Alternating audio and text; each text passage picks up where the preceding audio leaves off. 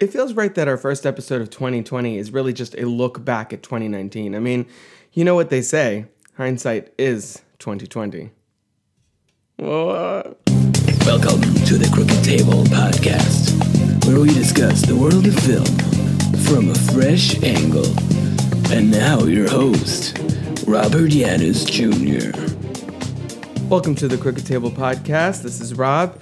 On this show, we democratize the film criticism conversation by bringing on fans and critics alike to talk about their personal connection to a current or classic release, usually.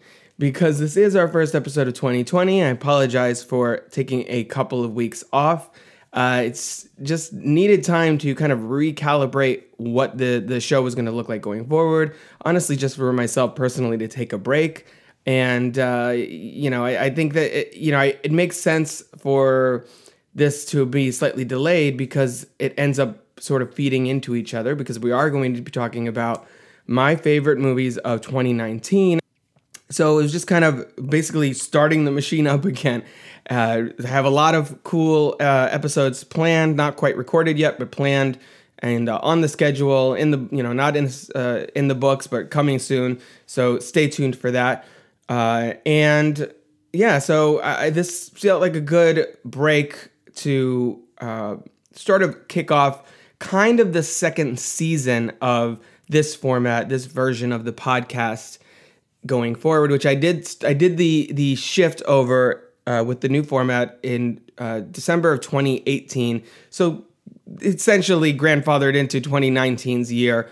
And so this is a good way to kind of start that off again. I will be posting episodes weekly again, as I mentioned, but I'm going to be shifting those over to Wednesday just because I feel like, it fits better with my current schedule, and I want to make sure I can stay on top of getting things posted on a weekly basis and not have multiple weeks where you all are like, where the hell did Rob go? What? I need my Crooked Table fix. So we will be putting a new episode up every Wednesday going forward for 2020. Again, doing, for the most part, our normal format, but there will be some crooked commentaries in there. There will be some special episodes like this one, maybe some solo ones with me being like, can you believe this? But for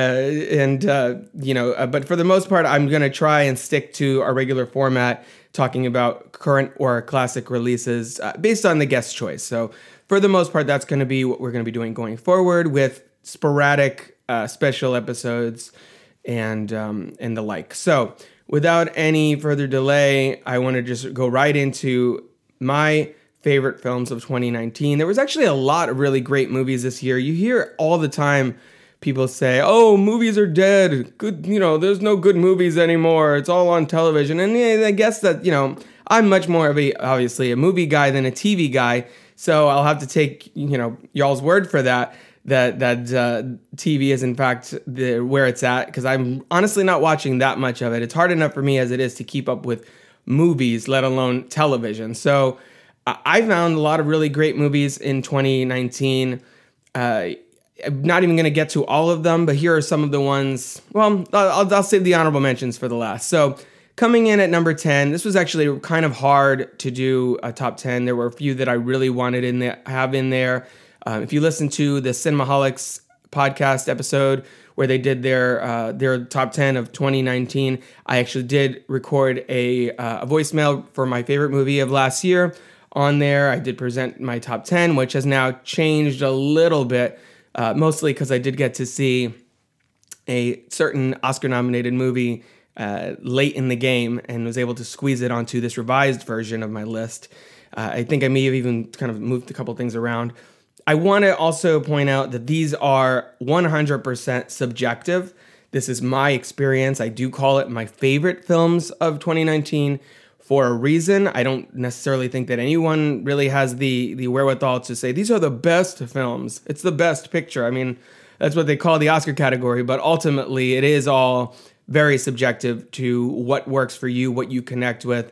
It's why when I have guests on this show, I have them talk about their personal connection to a current or classic release, because they selected the movie, and I usually ask them why they selected the movie, what is it about it that spoke to them, and why to them it's special and worthy of deeper analysis.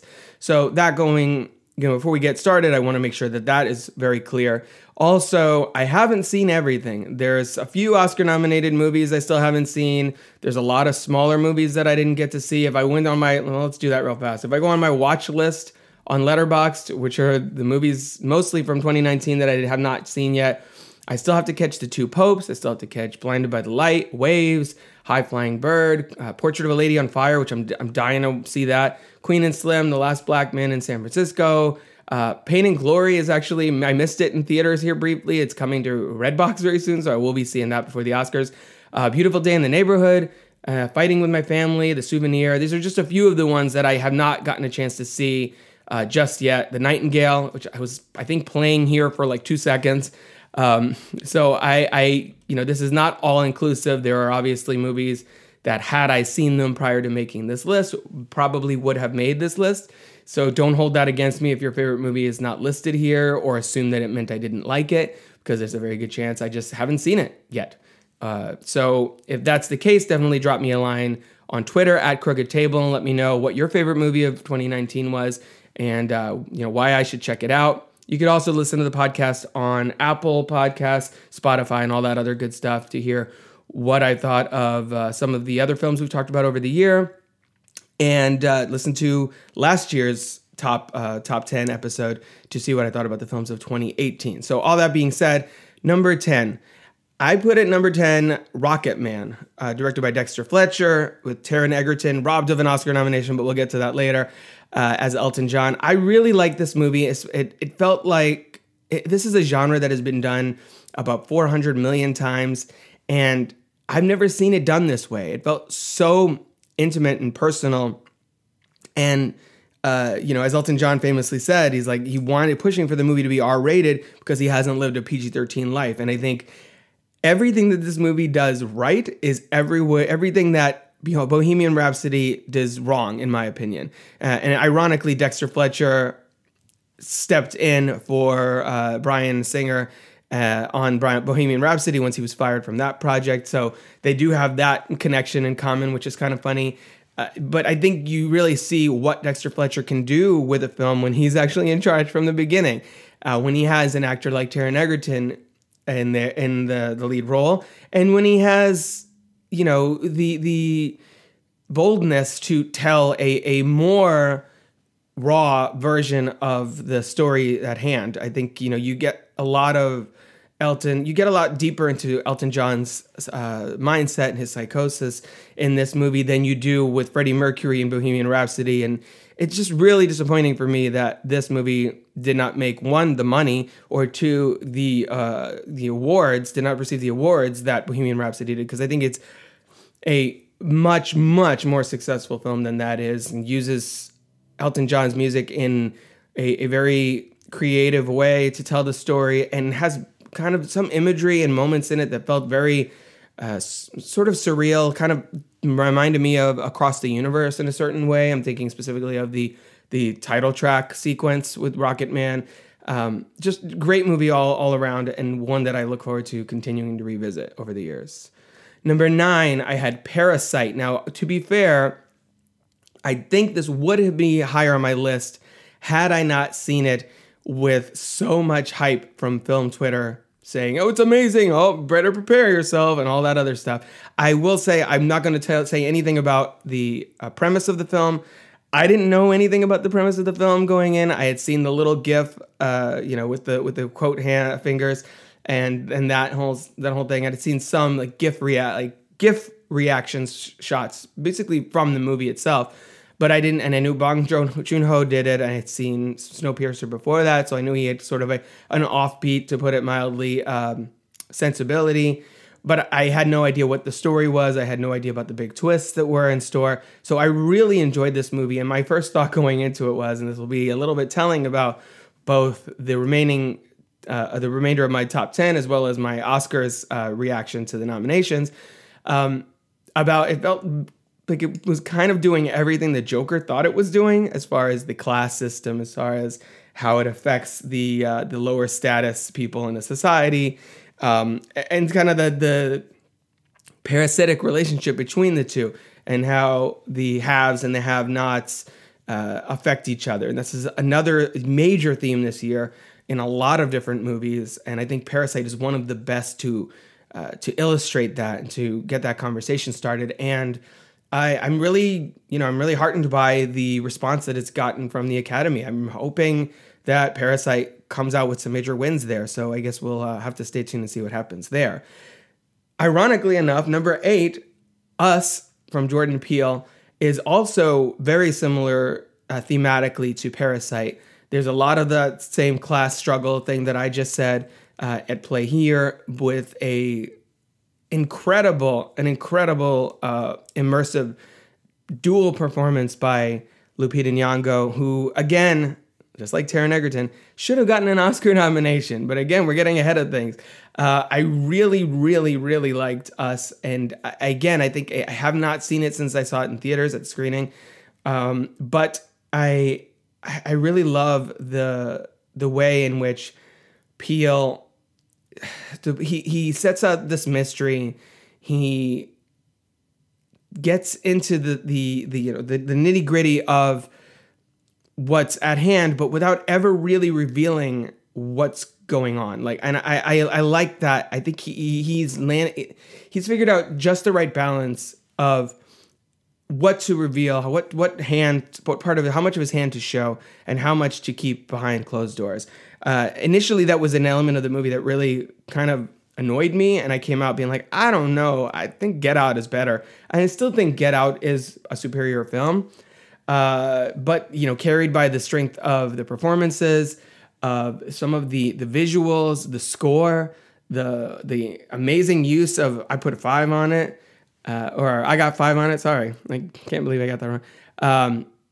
It's really strong sophomore effort from Jordan Peele, and he's shaping up to be one of the most interesting filmmakers working today. I mean, he clearly has something to say with every movie. In Get Out, it was more about race, and here it's more about class, and he gets such dynamic performances out of his actors. So I'm really excited to revisit this, probably with Kai, much to her chagrin. She's not really into horror stuff. But I really look forward to watching it again and digging into it. Just kind of like I said, been waiting to spring this one on the wife. Number 7, The Farewell. Lulu Wang this is such a tender, beautiful, kind of bittersweet comedy/drama about family, about culture. Awkwafina is doing some amazing, understated work here. Xu Zhenzhao, again, as Nai Nai in this movie, does an incredible job. Everything just feels real. Everything just feels real and relatable. And I think the power in that is that the more specific your story is about a specific, a more personal place it's coming from, the more specific the situation, the circumstances, the culture in this case are, I think the more universal it feels in a way, because the more tangible it is. And this is something I got in depth with Sade Glover of the Offscreen Babble podcast on. You can listen to the episode on The Farewell on that. And we had a great time talking for about an hour about The Farewell and how beautiful it is and how important its message is about, like, you never know how much time you're gonna have. You never know what life is gonna bring, and just the themes of identity and culture and where those intersect and how they inform one another. I thought Lulu Wang did an amazing job with this movie, and I'm really looking forward to seeing what she does next. And Awkwafina, who knew that Awkwafina could pull this out of thin air? I mean, she was like that, kind of, boisterous comedic presence in Crazy Rich Asians and in Ocean's 8. And here she is just being very quiet and very, internal. And it's an incredible performance. Again, one that should have got nominated for an Oscar, but we'll get there. Number 6, Rian Johnson's Knives Out. I think this is a little spoiler for the rest of my list. I think it's very telling that after the Star Wars The Last Jedi, the controversial entry in that franchise from Rian Johnson, the next Rian Johnson movie makes my top 10 of the same year where the Star Wars movie, the follow-up to The Last Jedi, comes out and does not. So read into that whatever you will. I am a major Last Jedi supporter, and Rian Johnson at this point. And there's a lot of filmmakers that just in the last couple of years have really come out and really blown me away, and all of a sudden become some of my favorite directors. I think Jordan Peele is on there. I think Rian Johnson's on there. There's another one or two left on this list that I don't want to reveal just yet. But this was a whodunit, but from a very specific perspective. I think Rian Johnson, if you watch any of his movies, and I've written about this before, I think on cheatsheet.com and the like, any of his movies are really about deconstructing a genre. So Looper is a time travel movie, but from a different type of time travel movie. And The Brothers Bloom is like a con man / heist movie, but it isn't. There's there's twists in it, and there's elements in it that are really kind of making the audience question the genre itself, the conventions that make up this genre. I think you see that in Brick. I think you see that a lot in The Last Jedi, and I think that's why a lot of people balked at what The Last Jedi was doing. The Last Jedi was making you face, well, what do you think a Star Wars movie is? This is what a Star Wars movie is? Well, what if we just strip that away? Now what? Now what's a Star Wars movie turn into when you take away the big bad? When the hero that you thought was going to swoop in and save everyone doesn't swoop in and save everyone, and then kind of does swoop in and save everyone. And it does a wonderful job of having people keeping the audience on their toes and not letting them know what to expect. And Knives Out does that very much so, where there's a murder mystery set up, kind of answered, then not really, and it just has a very playful structure to it. I think Rian Johnson, who got an Oscar nomination for this script, his first Oscar nomination, well-deserved in my opinion, it does such a great job infusing a sort of satire into it, but without verging into parody land. This movie, you still take it seriously. You still, care about the main character, Marta, played by Ana de Armas. You still question the motives of the family, but it's all like from a more relaxed, less self-serious place. And I think that makes the movie that much more enjoyable to watch. I think Chris Evans is a blast in this movie. Daniel Craig, Toni Collette, Jamie Lee Curtis, Don Johnson, Michael Shannon. Everyone in this movie has moments to shine, and it's just a really fun, crowd-pleasing movie. I think it's one of the ones that, there are some selections on this list that people are like, well, that was boring, or that was offensive, or whatever. And I think Knives Out is one instance where it's kind of the 4-quadrant movie that would please just about everybody. And I had so much fun with it, and I'm so excited that it sounds like Rian Johnson's going to do another Benoit Blanc mystery in the next, probably couple years or whatever. So very, very excited by that, and that this movie turned out to be a huge hit, because it does sort of validate people like me who loved what he did with Last Jedi and thought all the hate was completely undeserved. And seeing his continued success, I think was very, very exciting for me. Number 5, Booksmart, directed by Olivia Wilde and her feature film debut, starring Caitlin Dever and Beanie Feldstein. I really like teen movies. I don't know what it is. I know Kai specifically has, obviously we've talked about Clueless. She really likes Mean Girls and 10 Things I Hate About You. A lot of the teen movies from the 90s that, we grew up with. I think there's something about that coming of age period, specifically from a female perspective, because I've noticed this about my top 10 list. Last year I had 8th Grade on there. I think the year or two before that I had The Edge of 17. There's something about telling these teenage coming of age stories from a female perspective that really oddly resonates with me. And I think Booksmart touches on the themes of growing up, themes of, being caught between childhood and adulthood, feeling like you want to belong to a certain clique, feeling like you need to take advantage of your youth and friendship and all that good stuff, but with a really, really funny script, with 2 really strong performances, with a filmmaker behind it who amazingly, not amazingly, just surprisingly, because who knew that she could do this on her first movie, has such a confident hand driving the whole thing. And the ensemble cast here, supporting cast, is everyone is just so pitch perfect, especially Billy Lord, who I think is a riot in this movie. It's just really satisfying and very emotional at times and very true. And it was my favorite, I guess, spoilers for the rest of this year. It's one of my favorite comedies of the year. I think, I think it deserved more love at the box office. I think it deserved more love in the awards circles. So I'm very excited to see what the two actresses do next, what Olivia Wilde's next project will be, because I thought Booksmart was an astounding debut for Wilde, and I really love the characters. It's something about the friendship there, the little details in the friendship, the little like inside jokes that only you understand. And like I said, the ensemble supporting cast, everyone is completely hitting their marks. And that's a huge thing in a comedy. Like, one of my favorite comedies also is The 40-Year-Old Virgin, and I think it's because you have such a strong supporting cast in place. You have Elizabeth Banks, you have Paul Rudd and Seth Rogen and Jane Lynch and all these character actors who create the world and the atmosphere for the main story. So that in this film, Caitlin Dever and Beanie Feldstein are the heart of the movie. But you have this backdrop of all these quirky characters and like everybody coming from their own, everybody has a story. And in high school, I think that's more true than perhaps ever, because everyone is trying to figure out their shit and they're trying to figure out who they are. And I think this movie captures that in a way that felt very real to me.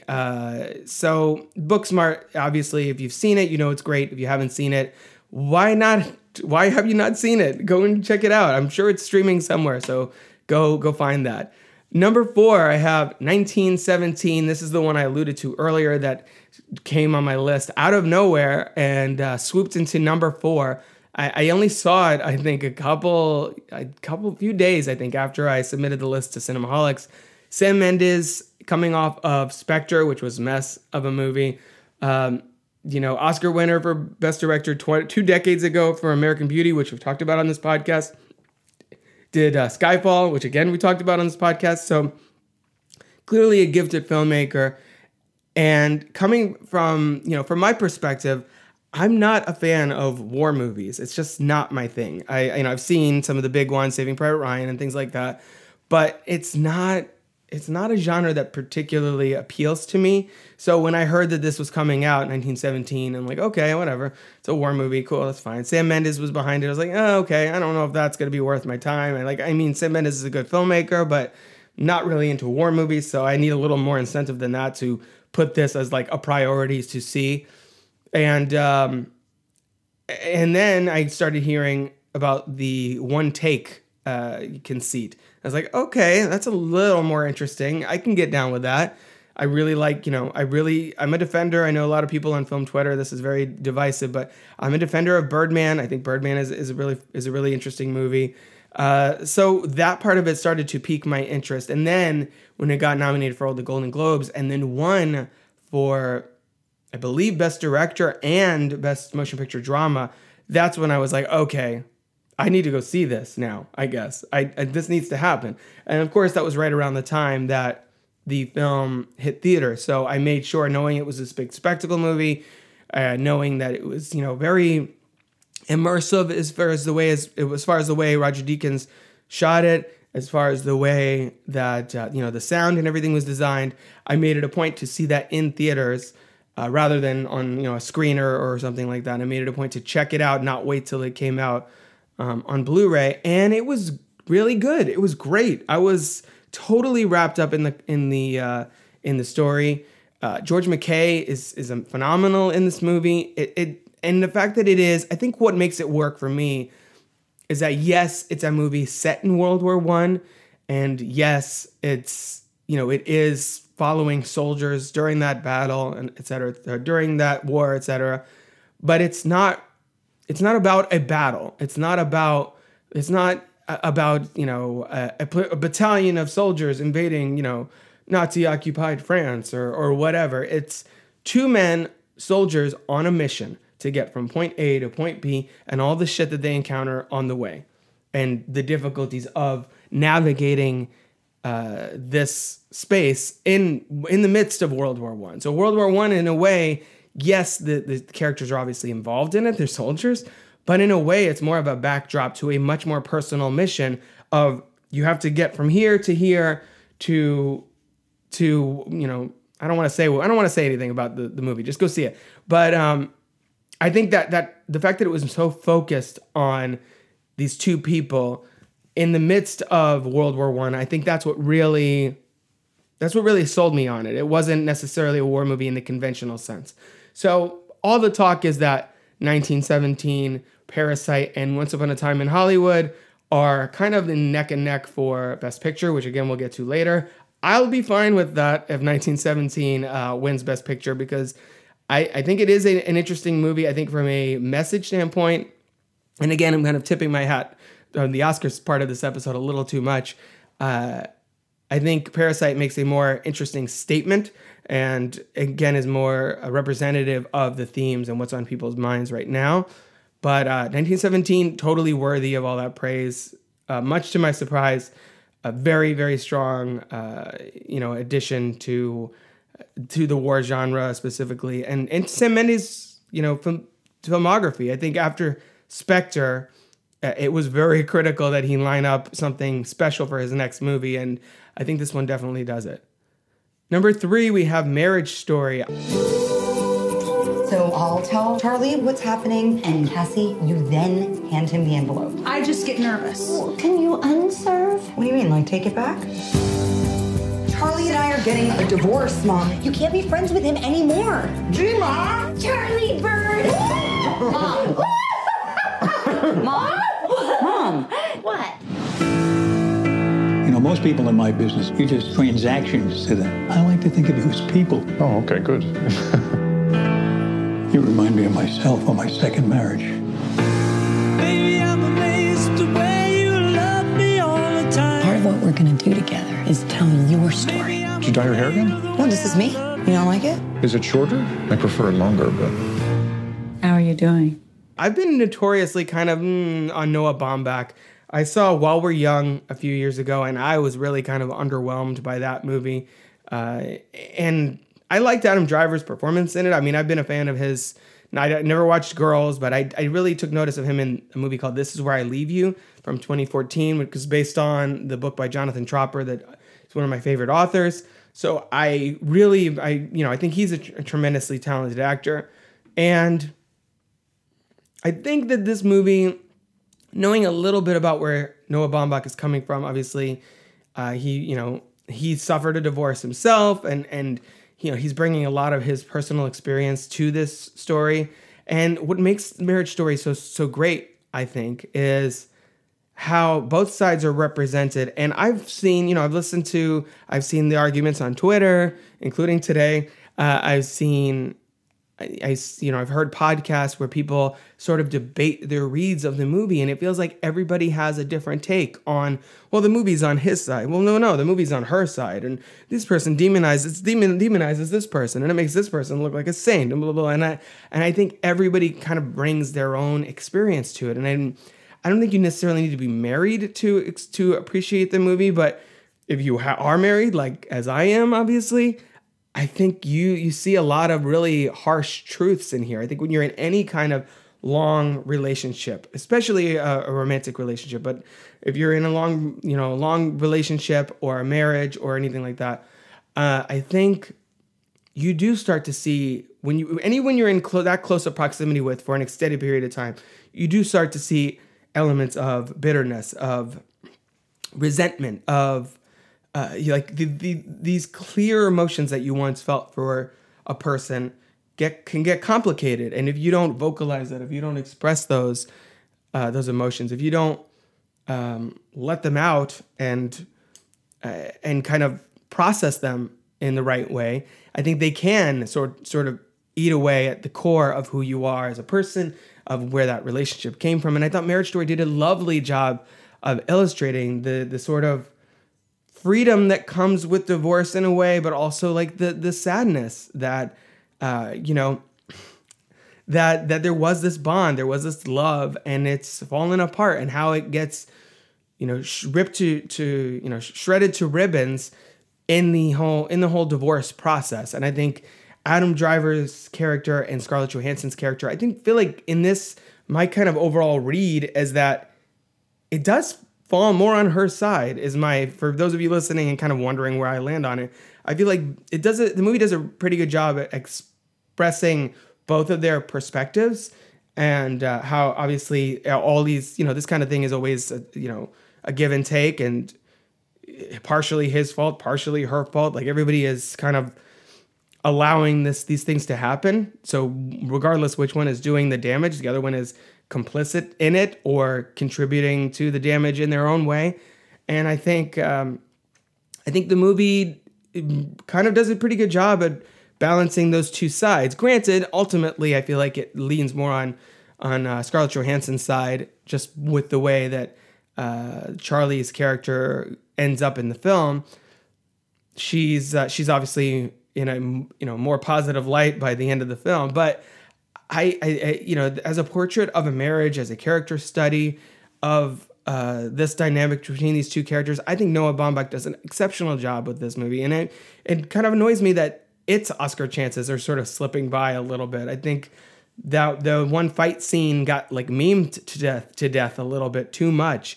I think they're both incredible in it, and I think when you have that kind of intense relationship and that in that high pressure situation, you are going to be heightened. I mean, I think that the movie makes it clear that neither of those characters have ever fought to this level before. And I think the two performances are amazing, and we'll get to this in a second, obviously. But Scarlett Johansson had such an incredible year in 2019, and I think Marriage Story is probably one of the best performances of her career. Same for Driver. I think Laura Dern is great in it. I don't really think 100% I want to see her win for that performance necessarily, just because it feels like, I don't know, it just doesn't feel like an Oscar-winning performance to me. But, Laura Dern is a great actress. If that's what they want to give it to her for. The Oscars are notorious for makeup awards. Al Pacino's for Sense of a Woman. Renee Zellweger's Chicago Oscar that she got for Cold Mountain. Things like that. So I think that happens a lot. And if that's the case, then, it's a necessary evil, I suppose. Moving into number 2, another Scarlett Johansson movie, Avengers Endgame.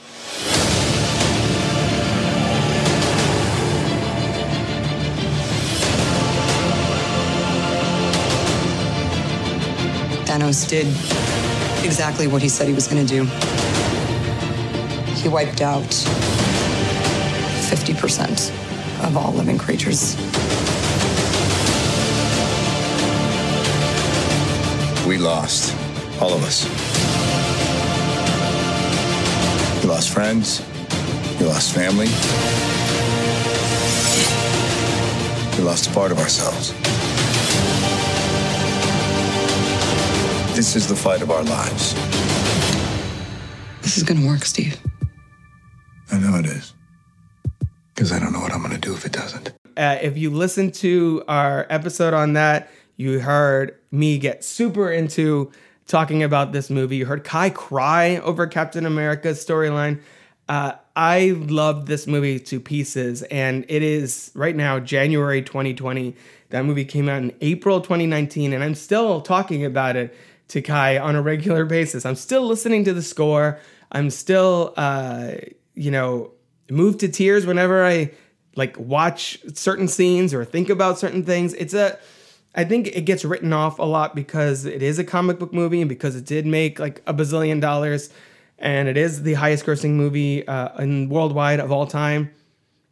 But for a movie that is the 22nd film in a franchise that has built off of the storyline for so long, I think it does an incredible job of illustrating why these characters matter, why these stories matter, the sort of mythic quality to them. I think it balances the ensemble really well. I think it brings Iron Man and Captain America's storylines, which obviously, looking back in the 22 movies as a whole, they are the two leads of this franchise. I think it ends them both perfectly. There are little nitpicks here and there that I could say, like, well, the Thor storyline, like there were like the fat jokes I could have done without the cheese whiz thing. And yes, there are certain, the whole 70s detour is very convenient so that Robert Downey Jr.'s character can have a little catharsis. I can't even talk. Catharsis. I'm gonna have a sip of water. In the middle of the movie and kind of shoehorn that character beat in there. But I also think that's earned after over a decade of these movies. I think, call it fan service, whatever you want.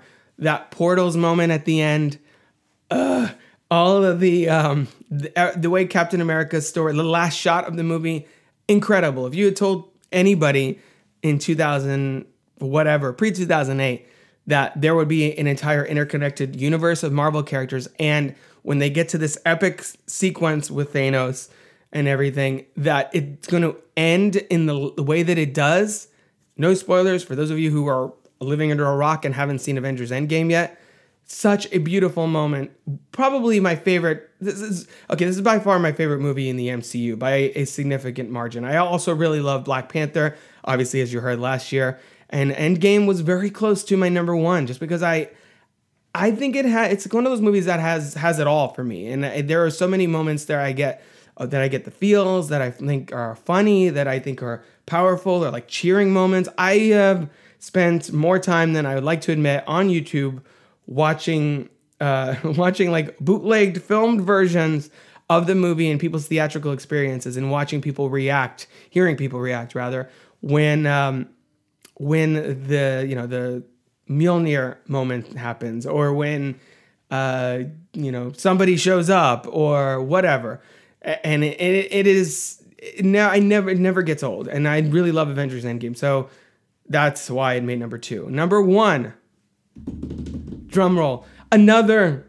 Yet another, I should preface, Scarlett Johansson movie. I don't know how this happened, that Scarlett Johansson was in my three favorite movies of 2019, because I'm pretty sure she's never been in my favorite of anything ever, really. Maybe the Avengers. I really like the 2012 Avengers, and I'm looking forward to Black Widow, but I did not care for Lucy. I did not. There's like a lot of ScarJo stuff that I either haven't seen, like Ghost in the Shell, or think is fine. So I'm as surprised as anybody that Jojo Rabbit is my favorite movie of 2019. Here's Marshal Jojo. You're our top man. Prepare to leave the house.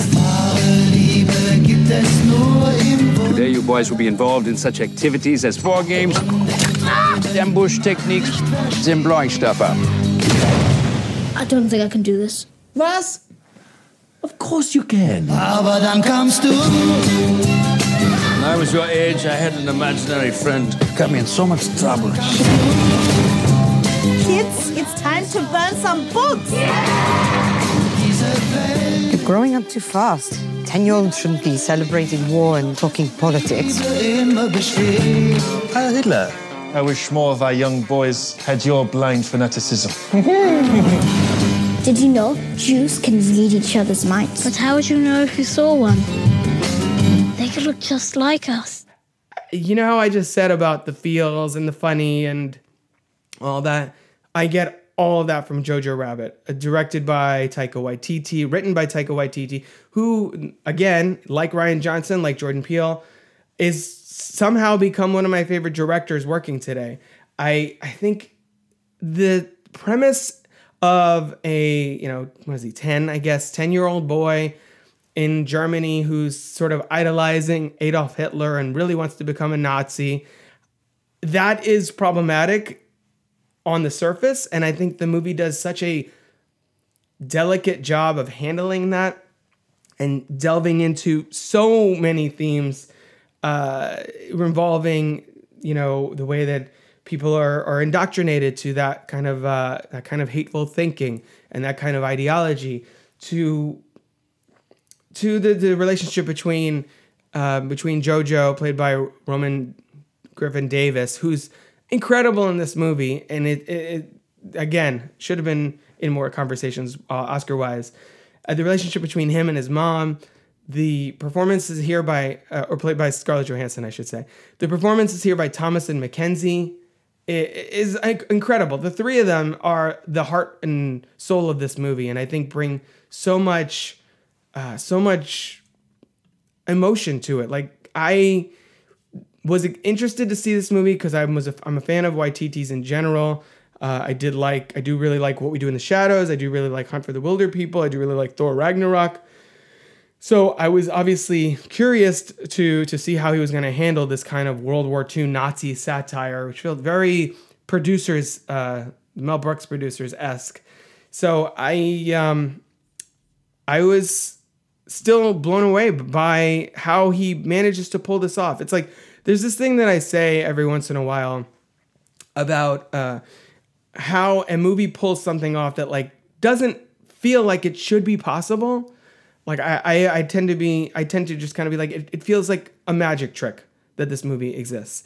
I felt like that with the Avengers in 2012, the way that it creates these characters, the relationships, and brings all these franchises together in a way that doesn't feel like possible. Like how did Joss Whedon pull that off? And I kind of feel like that about Jojo Rabbit in the same way. Like, that Taika Waititi has a World War II movie, another war movie on my list that's not really a war movie, and he manages to make the Nazis kind of buffoons, but also, also respects the danger that they pose, the damage in that regime, and like the catastrophic death toll that they were responsible for, and it both pokes fun at Hitler, but also kind of demonizes him at the same time. And I know that some people say that the movie is too sympathetic towards the Nazis. I think specifically the Sam Rockwell character, and I kind of see that, but I think it's also, I mean, it's not like it's on the Nazis' side. If anything, I think this movie has less issue with that than something like Three Billboards. None of them are necessarily redeemed in this movie. So they're actually fairly, for the most part, unapologetic about their belief system. But I found so much, like the way that Waititi finds humor in this kind of harrowing environment. It reminded me a lot of something like Life is Beautiful as well, which again, similarly is in World War II, involves a small child and has sort of a weirdly funny sensibility to it. I watched this. I received a screener from Online Film Critics Society for this movie, and I watched it at home with Kai, and she loved it too. And I again got emotional just as much the second time as I did the first time. I think Waititi is telling stories like no one else really today. I think Scarlett Johansson deservingly received an Oscar nomination for this movie. I remember coming out and being like, shit, fuck, like ScarJo was really good in this. And it's just such a beautiful message that the movie sends. By the end, it's the kind of movie that when I leave, I feel inspired not only to be creative, but also to be a better person, to spread positivity, to focus on the good within myself and others. And I think it was marketed as an anti-hate satire, and I 100% feel that. I think right now everyone is so divisive about everything, including Jojo Rabbit, ironically enough. And I think this movie is really about coming together, looking past our differences, and pointing out just how stupid it is for us to treat each other differently because of our culture, our creed, or whatever our race, whatever the case may be, our orientation. And I think that's really at the heart of Jojo Rabbit, and a big part of why it's my favorite movie of 2019. So many movies I really wanted to include in this top 10. So let me just run through some of the other ones that I really liked. I will stand by Glass. I liked Glass a lot, and I thought Glass was pretty fun. The Kid Who Would Be King, completely overlooked movie from last year, family movie from I think January, February. Honey Boy, great movie with Shia LaBeouf and Noah Jupe. Very interesting film. Again, didn't quite make my list, but it was really it's an interesting one. Little Monsters with Lupita Nyong'o again. Alita Battle Angel, I know a lot of people love that. I'd have to see it again. I kind of turned off by the fact that people were like obsessed with it. Happy Death Day to You, I talked about Happy Death Day.